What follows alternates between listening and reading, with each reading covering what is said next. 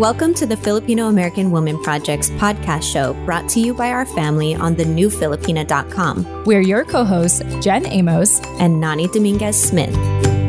After 3 seasons of sharing stories for Pinays and by Pinays, we've gained the knowledge and language to articulate our experiences. And now we're ready to tell our own. As we venture off into the world of business partnership, we want to bring you along for the ride. Keep listening to hear how we explore our Pinay identities together as podcasters, content creators, and entrepreneurs. Now, let's get into the show. Yay!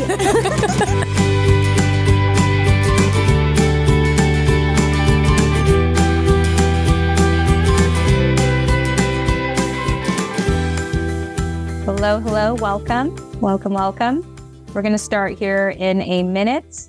We are recording for our podcast. So if you do not want to be on camera, then do exactly what you're already doing. Great job. Yes. Hey, Mark. Yes, I am going to just check one more thing before we officially begin.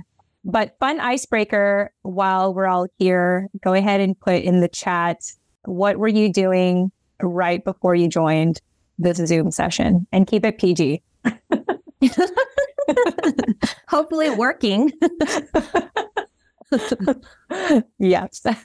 And I'm just checking one thing and then we'll get started here. Okay. Let's see. And I'm just looking at the registration. Okay, wonderful. Okay, cool. Finish your lunch. Wonderful. Delish. Cool. Okay. Thank you for sharing. Some coffee.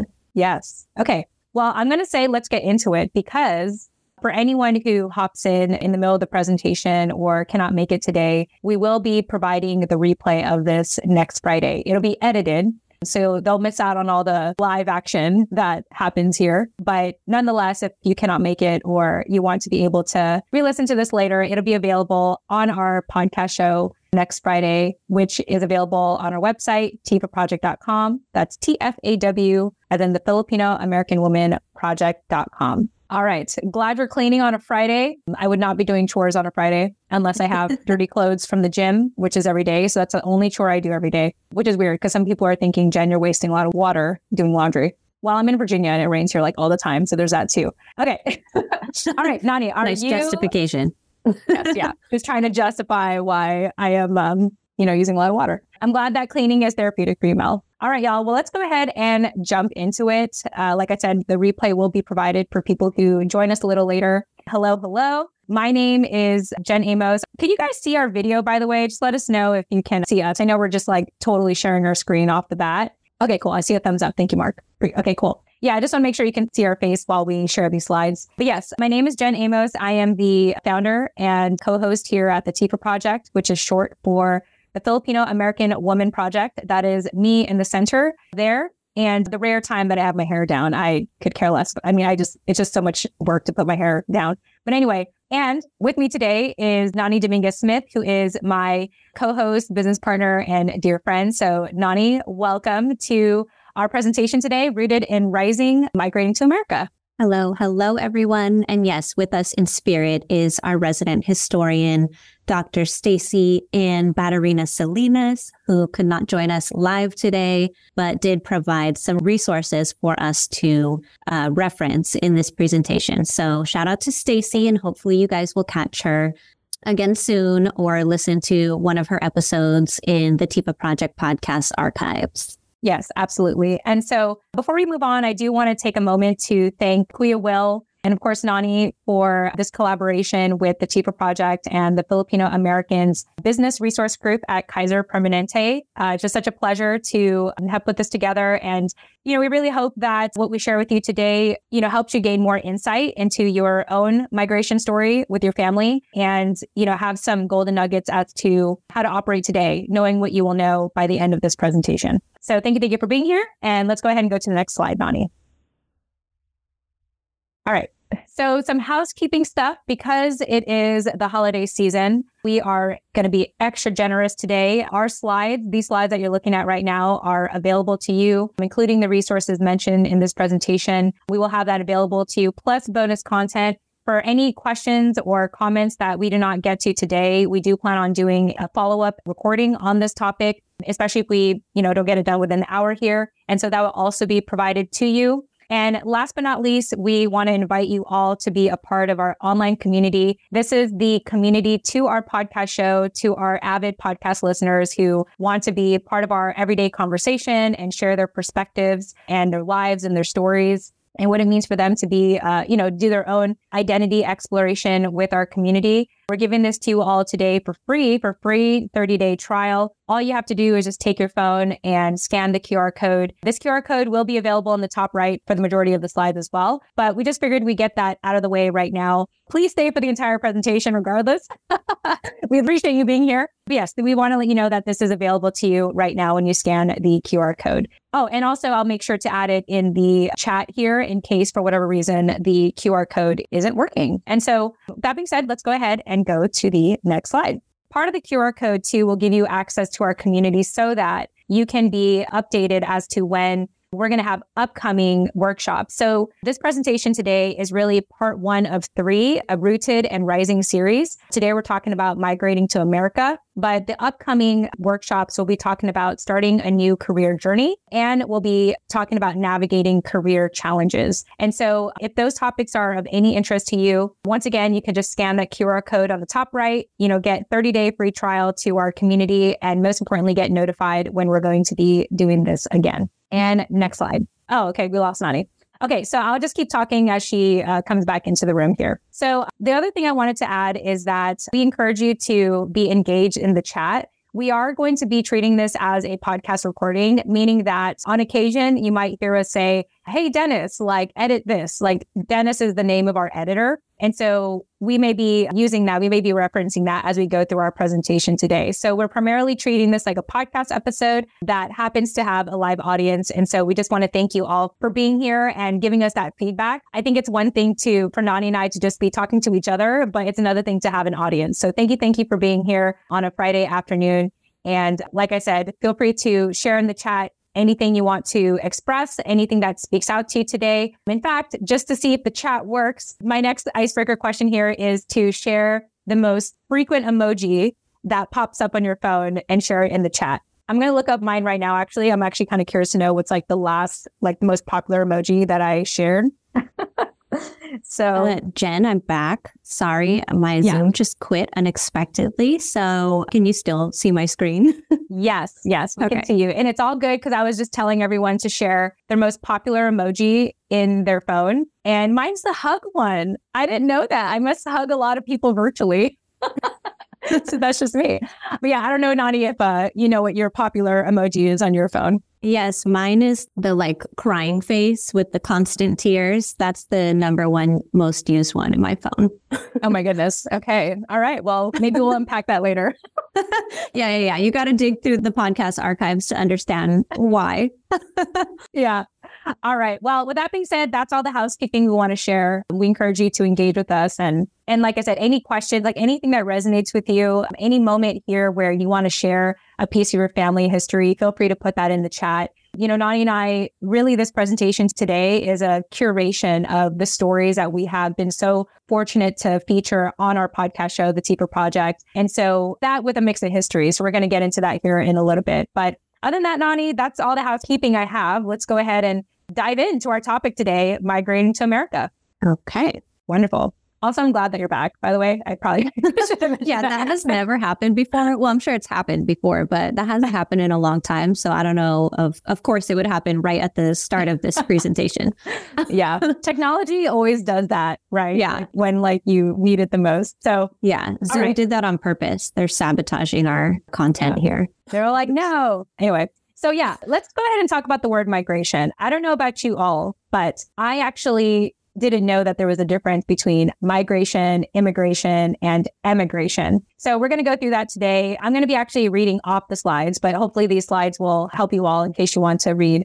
But if you happen to know the difference, let us know. Or if by the end of the slide you learn something new, let us know as well. So the topics are the words migration, immigration, and emigration with an E are related concepts that refer to the movement of people from one place to another, but they have distinct meanings. With migration, It's a broad term that encompasses any movement of people from one place to another. It can involve movement within a country or across international borders. So, for example, the seasonal migration of birds, the movement of people from rural areas to urban areas, or the relocation of a family from one city to another. So that's migration. The word immigration specifically refers to the movement of people into a country or region with the intention of settling there. It focuses on the destination or receiving location. For example, a person moving from the Philippines to the United States for work and intending to establish permanent residence in the U.S. I could definitely relate to this. My family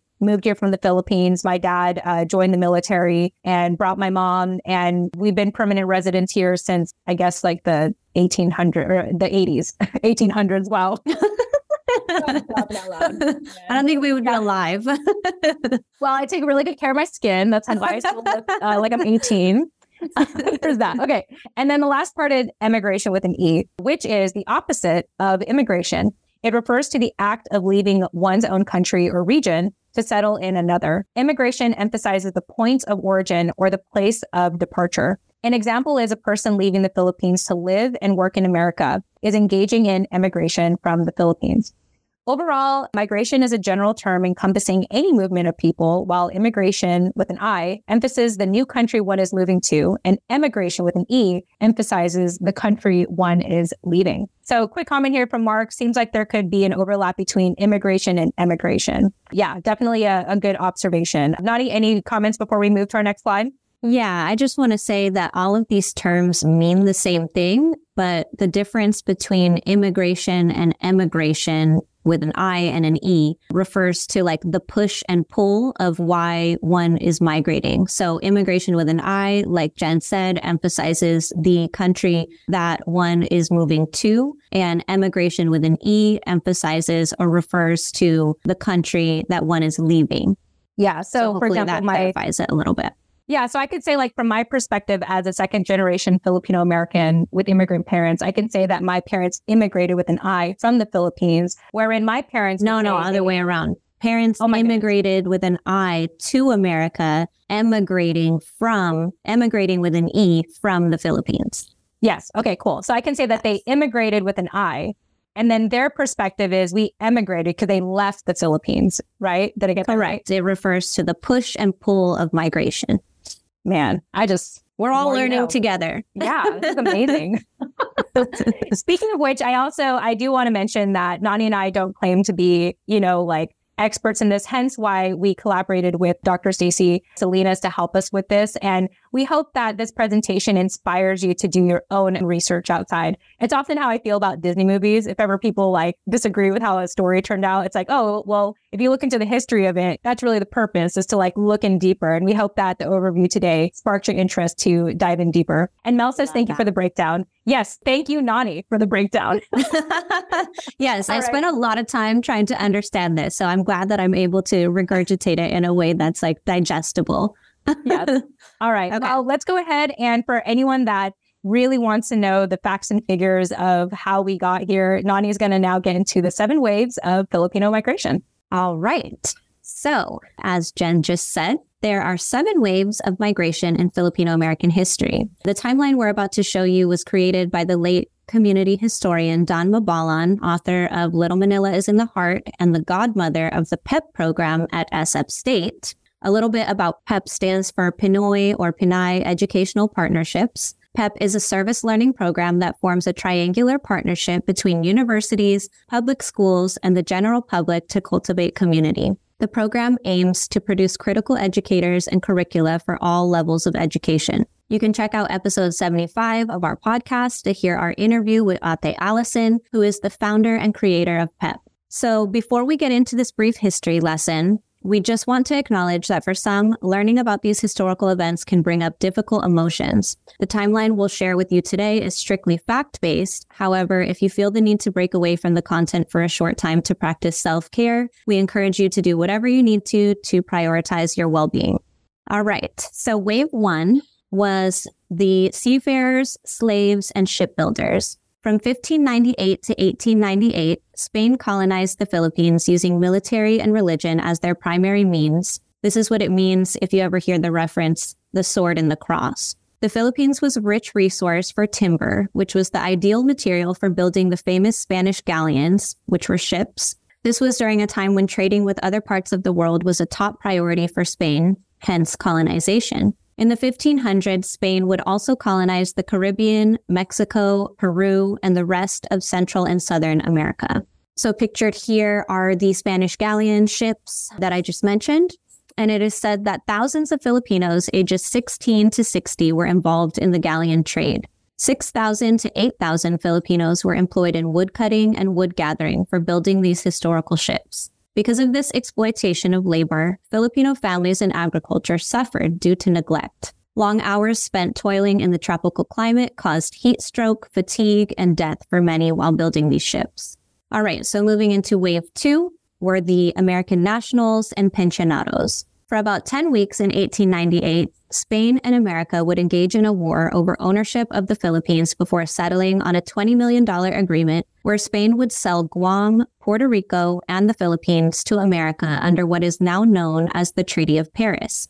Thus, American colonization began. Tensions rose, and about a month and a half after the Spanish-American War concluded, the Philippine-American War broke out as Filipinos fought for their sovereignty.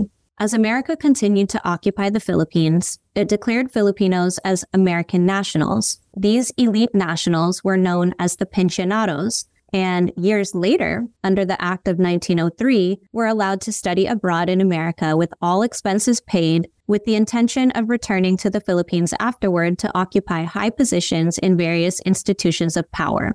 Those who remained in America were later classified as low-skilled labor and worked as manual laborers. So wave 3 was called the Manong generation, and this was during the Great Depression. Employers sought cheap labor overseas in response to economic scarcity. Filipinos were seen as ideal candidates for farm labor and were therefore hired to migrate to America to fulfill some of the least desirable jobs. Many Filipinos from the Ilocos and Visayan regions of the Philippines immigrated to Hawaii to work on sugar plantations. These individuals were referred to as the Sakadas. Others came to California to work in the fields.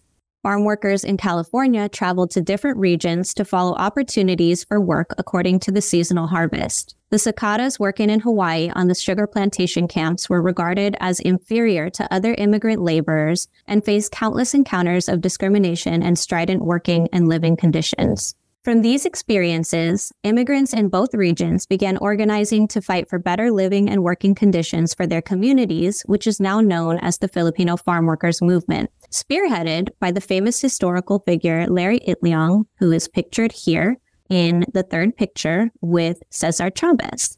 Wave 4 was called the Second Generation. The 1934 Tidings-McDuffie Act proclaimed the U.S. would grant the Philippines its independence in 10 years. It also changed the status of Filipino immigrants in America from American nationals to aliens. And following the Immigration Act of 1917, which enforced a quota system limiting the number of immigrants from all Asian countries as a whole, further limited Filipino immigration to just 50 people per year.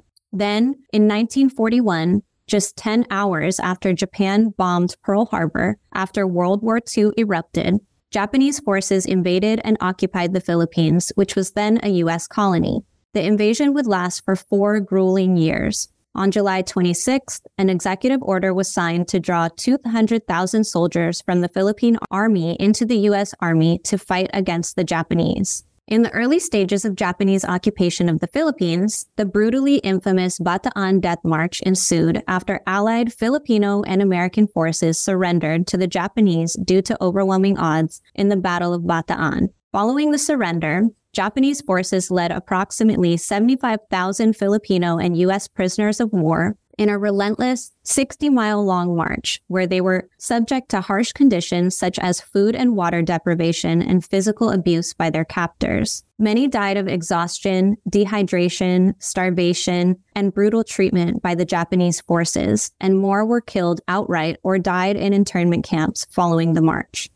The Bataan Death March remains a somber symbol of the merciless treatment endured by prisoners of war during the Japanese occupation. Jen, I know your family has history with the Bataan Death March. Would you care to share? Yeah. So I hope that as we are going through the waves right now, maybe you don't know a lot about your family history. I know for me, I'm 35 right now. I'm constantly piecing together what happened in my family lineage. It might be common, or some of you might relate that maybe your family isn't as open about their family, about their history for whatever reason. What I had come to find is that from my mom's side of the family, my grandpa, he was like a voluntary soldier. Like he wasn't like, he wasn't like a Filipino American veteran or soldier. But I do recall from my family story that he still contributed in protecting the motherland at that time, while his brother actually, unfortunately, had passed during the Bataan March. So again, I do want to mention that, these are little pieces that every now and then my family likes to slip out and tell me. And I'm wondering if, for you watching, if maybe you have felt the same way about your family, or if not, if any of these waves have resonated with you. Another wave that actually resonated with me going back actually was the third wave, the Manong generation, in which I used to think that my dad, for example, was the first generation coming here. But it turned out that he was the second generation, because it was my grandpa, his dad, that came to California in the early 1900s for agricultural economic opportunities there. And so it's just very interesting to piece these together, and more importantly, zoom out and see the bigger picture of, the Filipino diaspora, and especially how, Filipinos have come here to America. So that's my thought on that, Nani. Okay, thank you for that. And yeah, just a little context on the photos that you're looking at in this slide. The big one in the back is a map of the Bataan Death March that I just talked about, so you can get a visual idea of what that looked like. And the photo that's smaller on the right is at the very end of the 60-mile long trail that you see here. They have created a memorial that you can visit today if you ever go to that region of the Philippines. Oh, good to know. I was wondering what that photo was.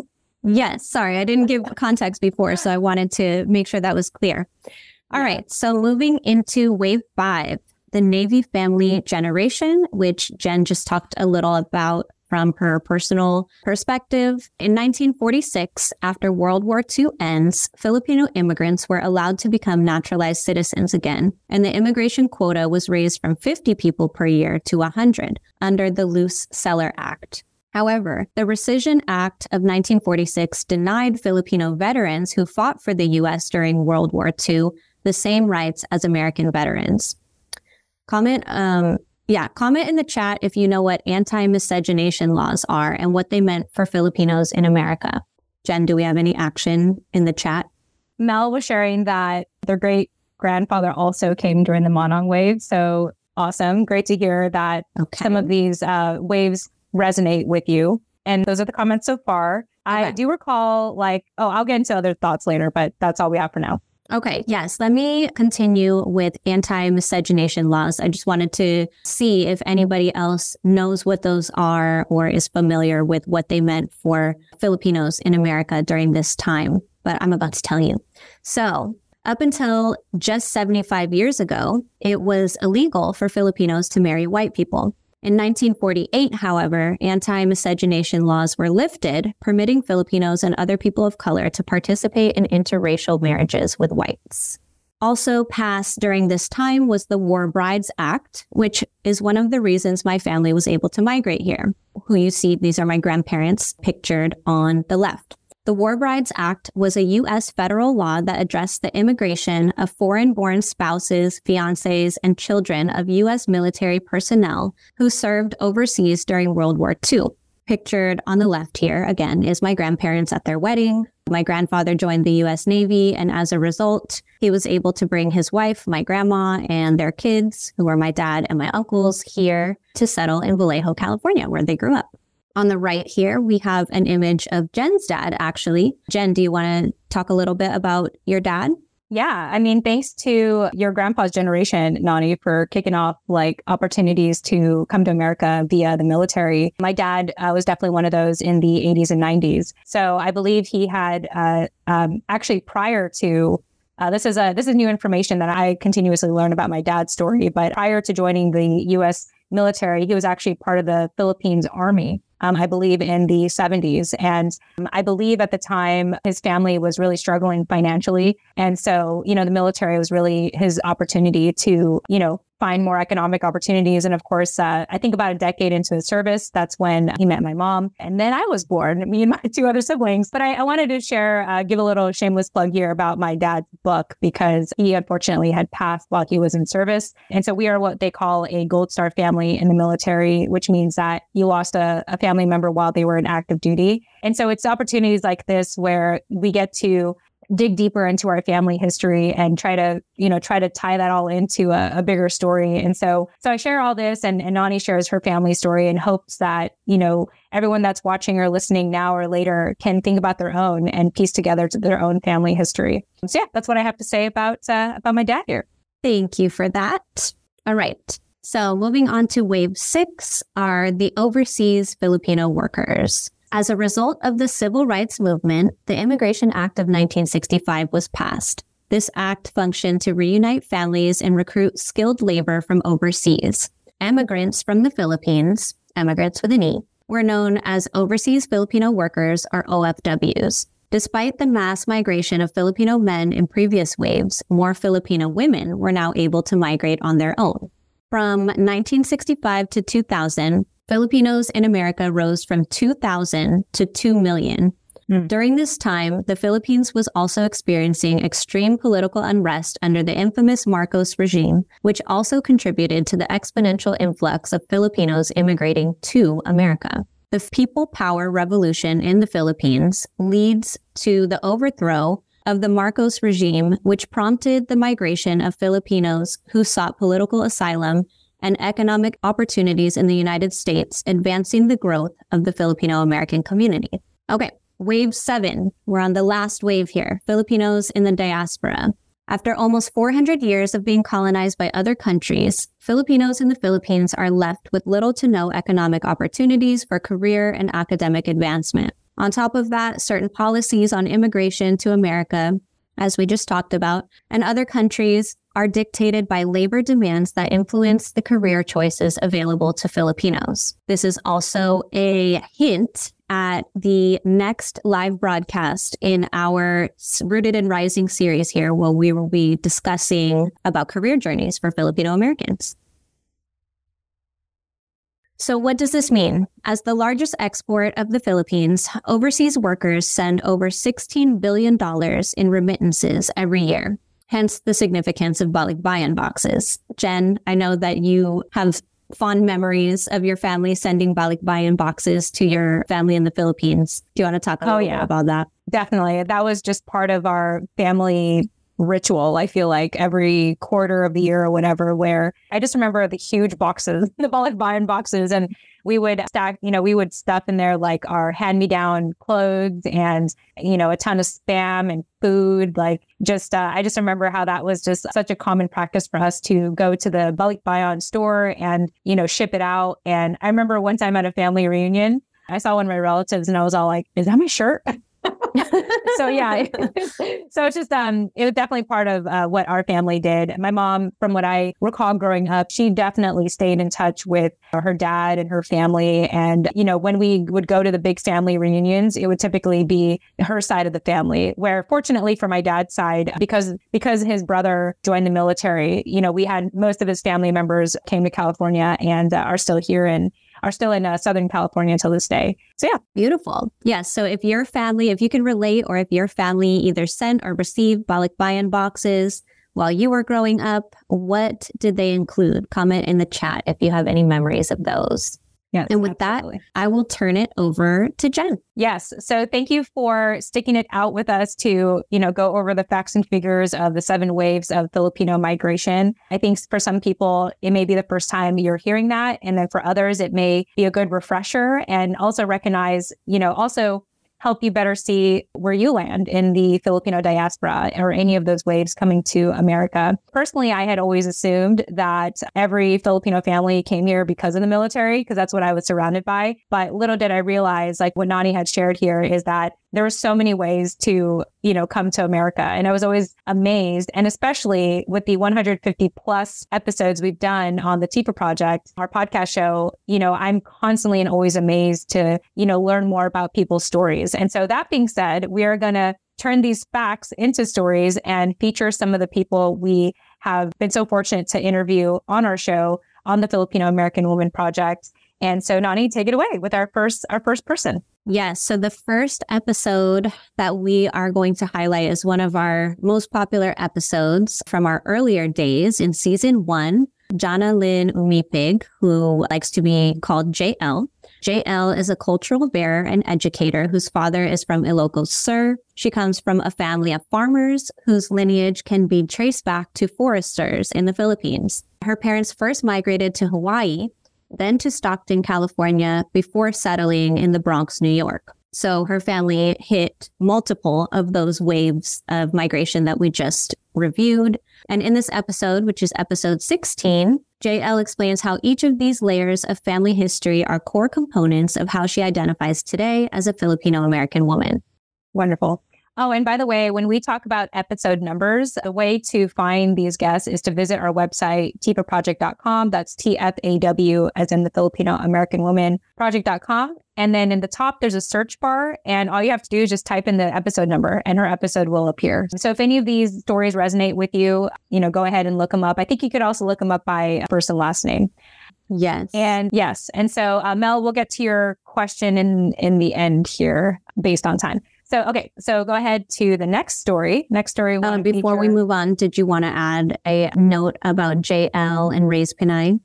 Yes. Okay. So one of the things that I also hope that we all can walk away with is, in addition to understanding the history of our migration story, we also can highlight what we're doing here today. How are we making an impact in American culture? And one of the things that JL has done, along with 2 other women, is they founded a organization called Raised Pinay, which is based in New York City. Think of it as the vagina monologues for Filipinas. It's incredible. These women come together, go through what I call a spiritual experience, unpacking their stories and sharing it to an audience. And so if ever you want to see the incredible work people like JL are doing, her and 2 other women that we're not featuring here at the moment, go ahead and check out raisedpinay.com. And I'll be sure to put that in the chat as well in case you want to see. So really cool to see not only, hear where people come from, but where they're headed, and especially what they're doing today. Yes. So thank you for that reminder. Yes, no problem.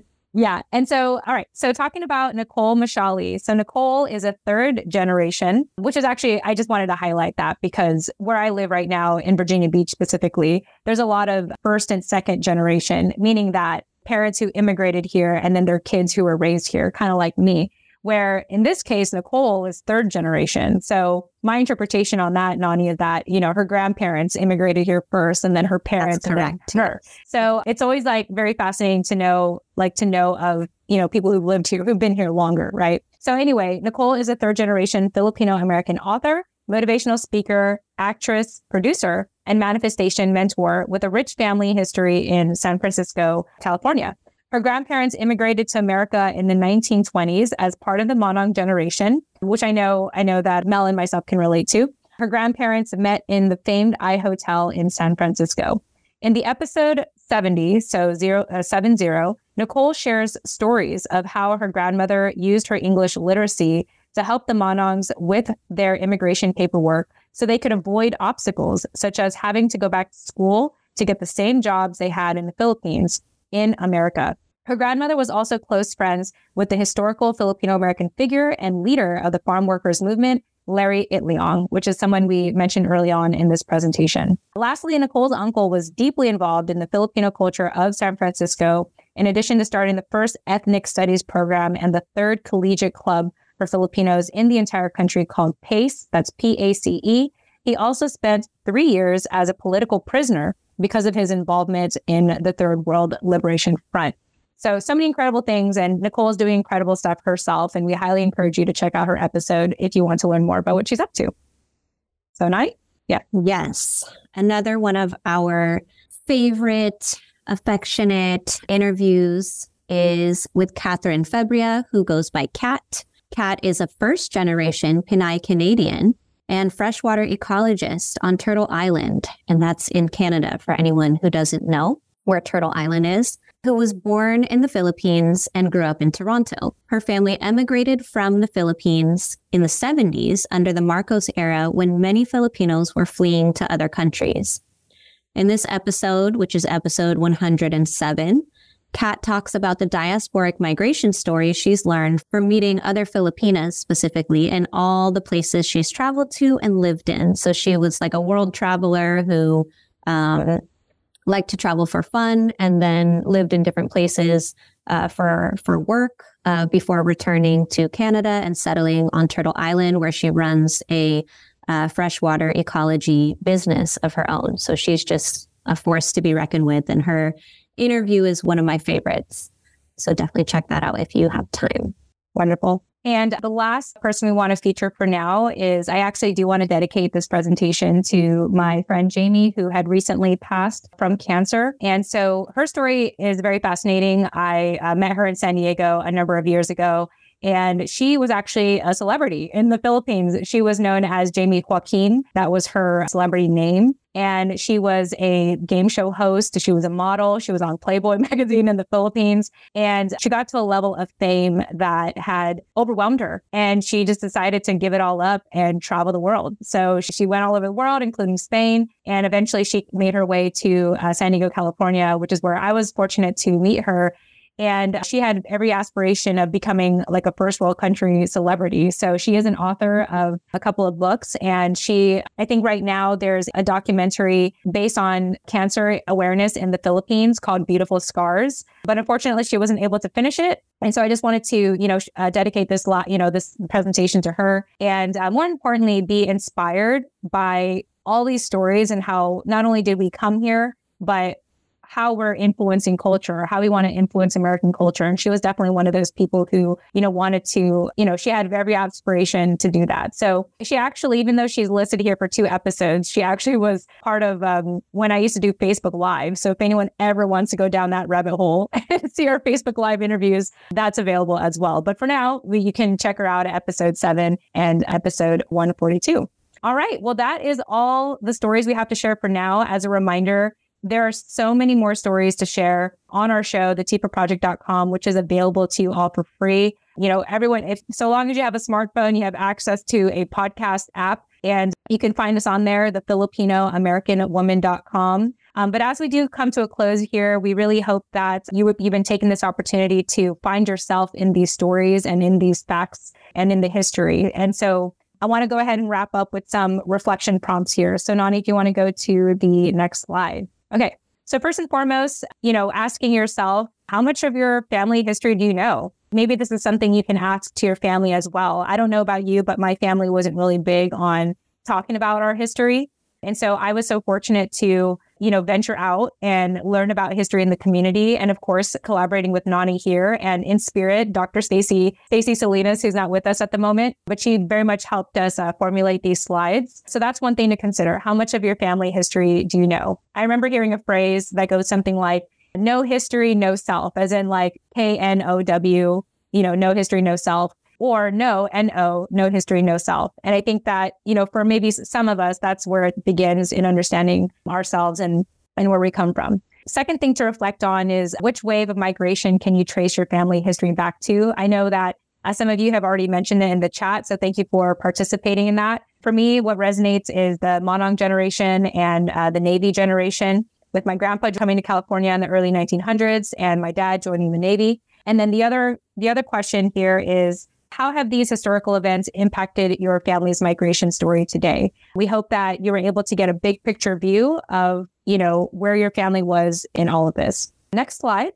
Okay. And so for this one, other questions are, what are some ways you are preserving your cultural identity? I know that this is something that Clea Will, whom we collaborated with for the show or for this presentation. I always say show because we podcast, so I'm like on the show. But yeah, I know one of the important things is to not just come here to America, but more so preserving our culture. And so I hope that you reflect on what that looks like for you. Are you, for example, involved in any surrounding the Filipino American community? I know in this case, a number of you are here because of the Kaiser group. So thank you, Nani and Kuya Will, for sharing this with your people, I guess is what I would say. Or if you're involved in anything else. And we'll talk about how you can get involved with our community as well. As I mentioned early on, you are offered a 30-day free trial to our community if you wanted to, go a step further and have our community in your back pocket.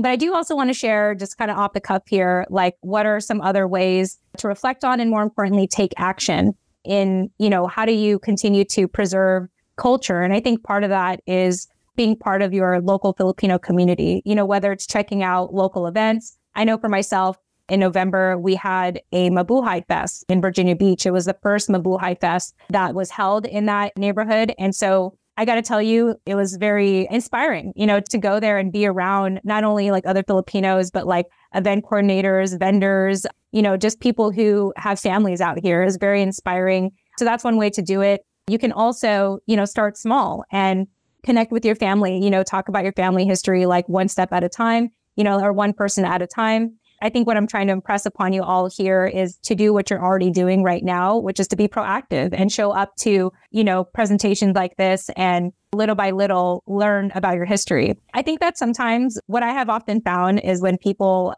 are learning for the first time, they want to go in 1,000%. They want to go in all the way and digest everything. And one thing I want to say to you, if you're that person, is that it's a mantra I often tell myself, which is I'm never not going to be Filipino or Filipina. So what's the rush? I have the rest of my life to figure this out. So I think just allowing yourself to have constant exposure to information like this, I think can, build your knowledge and most importantly, and hopefully your conviction and confidence as, a Filipino American. And the last thing I'll mention here before we go to the next slide is, some things that our members have done is actually influence culture. Like we talked about JL and the organization Raise Panay. We talked about Nicole Mashali and her family history in California. And I'll talk about this a little bit more later, but even authoring, like becoming an author. We have a guest that was on our show, Dr. Abby, who published the book, Speak Up Anak. And it's all about how to have assertive communication, especially as you want to progress in your career, which is actually a hint as to what we'll get into in our next workshop. So that's all I have to say about this slide, Nani. If nothing else, then let's hop on to the next one.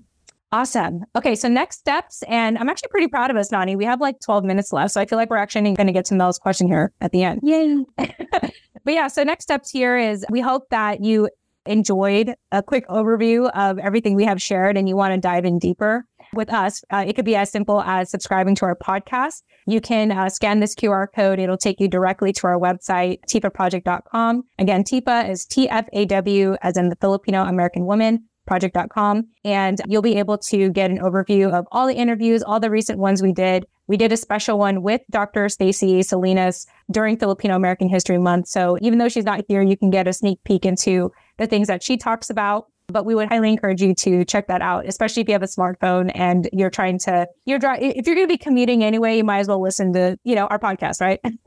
Okay, next one is if you are more of a visual learner, we do have a YouTube channel. We will be releasing this presentation a week from now on our YouTube channel. So if you need to rewatch it again, it'll be available for you. In addition to that, we also have our guests that we were able to record via video. Not everyone wanted to record via video. We wanted to protect their privacy and wanted them to feel comfortable. So not every video we have on there is you're going to see the guest on there. You'll be able to hear them. Our most active social media account other than YouTube is Instagram. So if you're on there, we'd love to see you. And next slide. I know these slides are going fast, which is why we would love for you to join us in our community so that you can get access to these slides, the full slides. But yeah, we also encourage you to stay plugged into our newsletter. If maybe you just want to get an update on a monthly basis what we're up to and what we're offering, you can go ahead and scan this QR code and be able to subscribe to our newsletter. And like I said, we send monthly newsletters out. And almost last but not least, I want to reiterate, we had the same QR code on the top right for most of our slides now.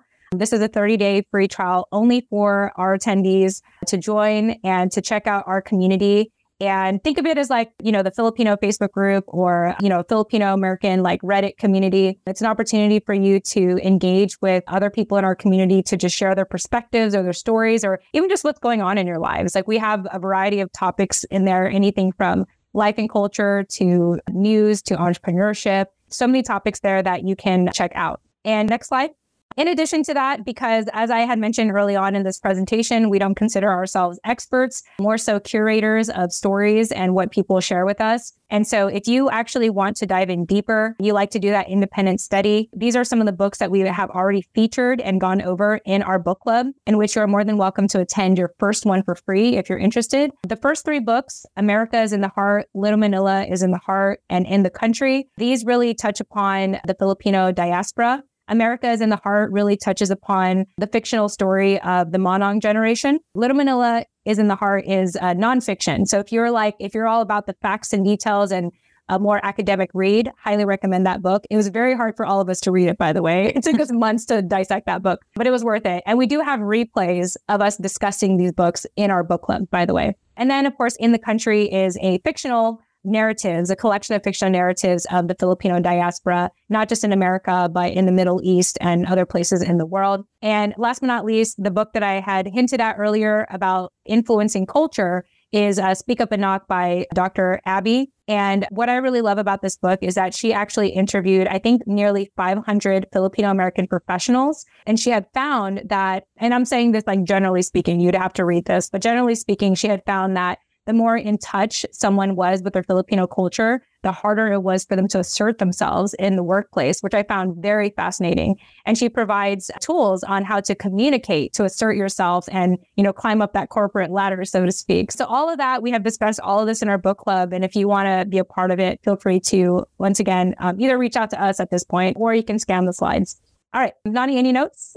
No, just let's talk about what's coming up next in this series of Rooted and Rising topics hosted by us, the Filipino American Women Project. Yes. Yeah. Okay, great. And then we'll get to Mel's question here. Thanks for hanging out. We promise we'll get to it. Yeah.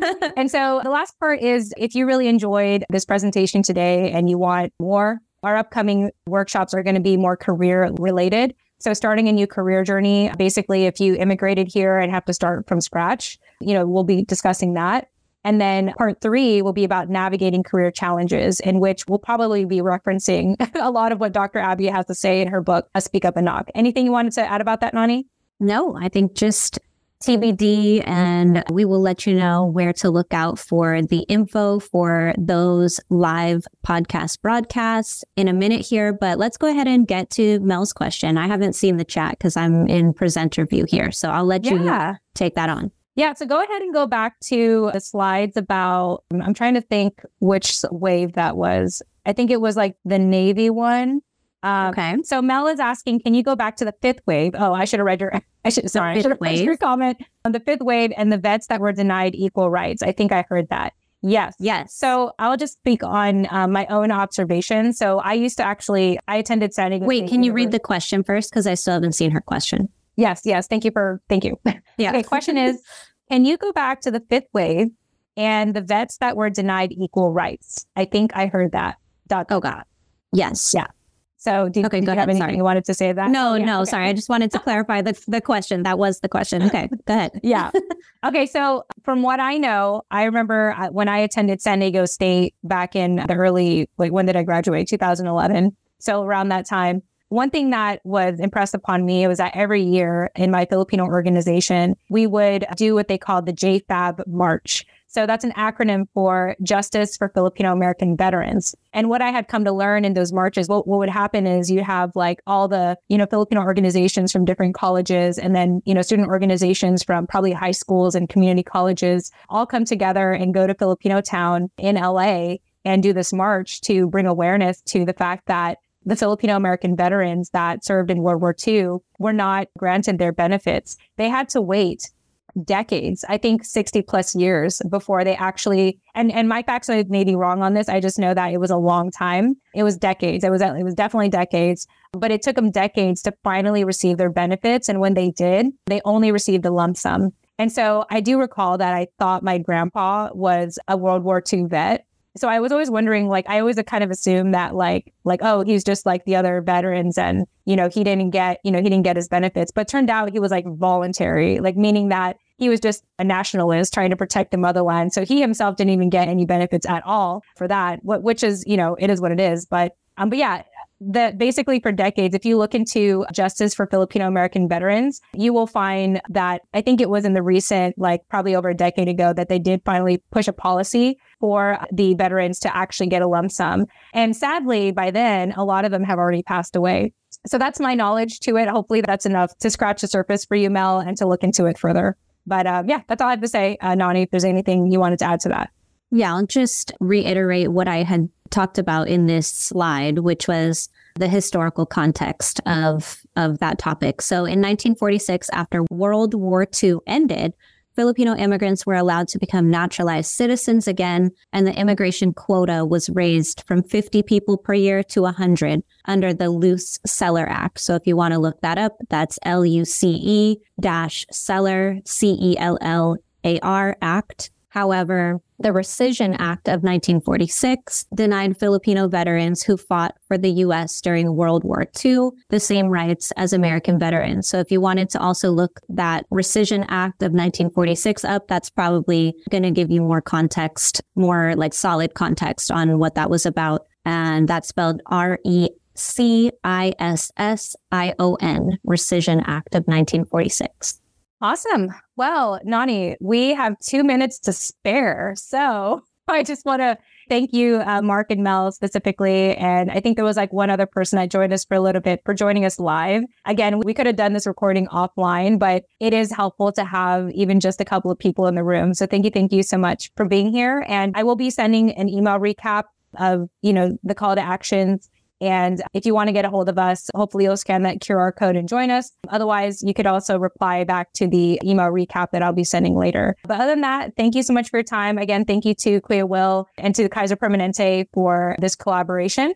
And be on the lookout for our next workshop. So yeah, thanks, Mark. Appreciate you for your work. Appreciate you. Yeah, mabuhay. Thank you, Mark. Salamat.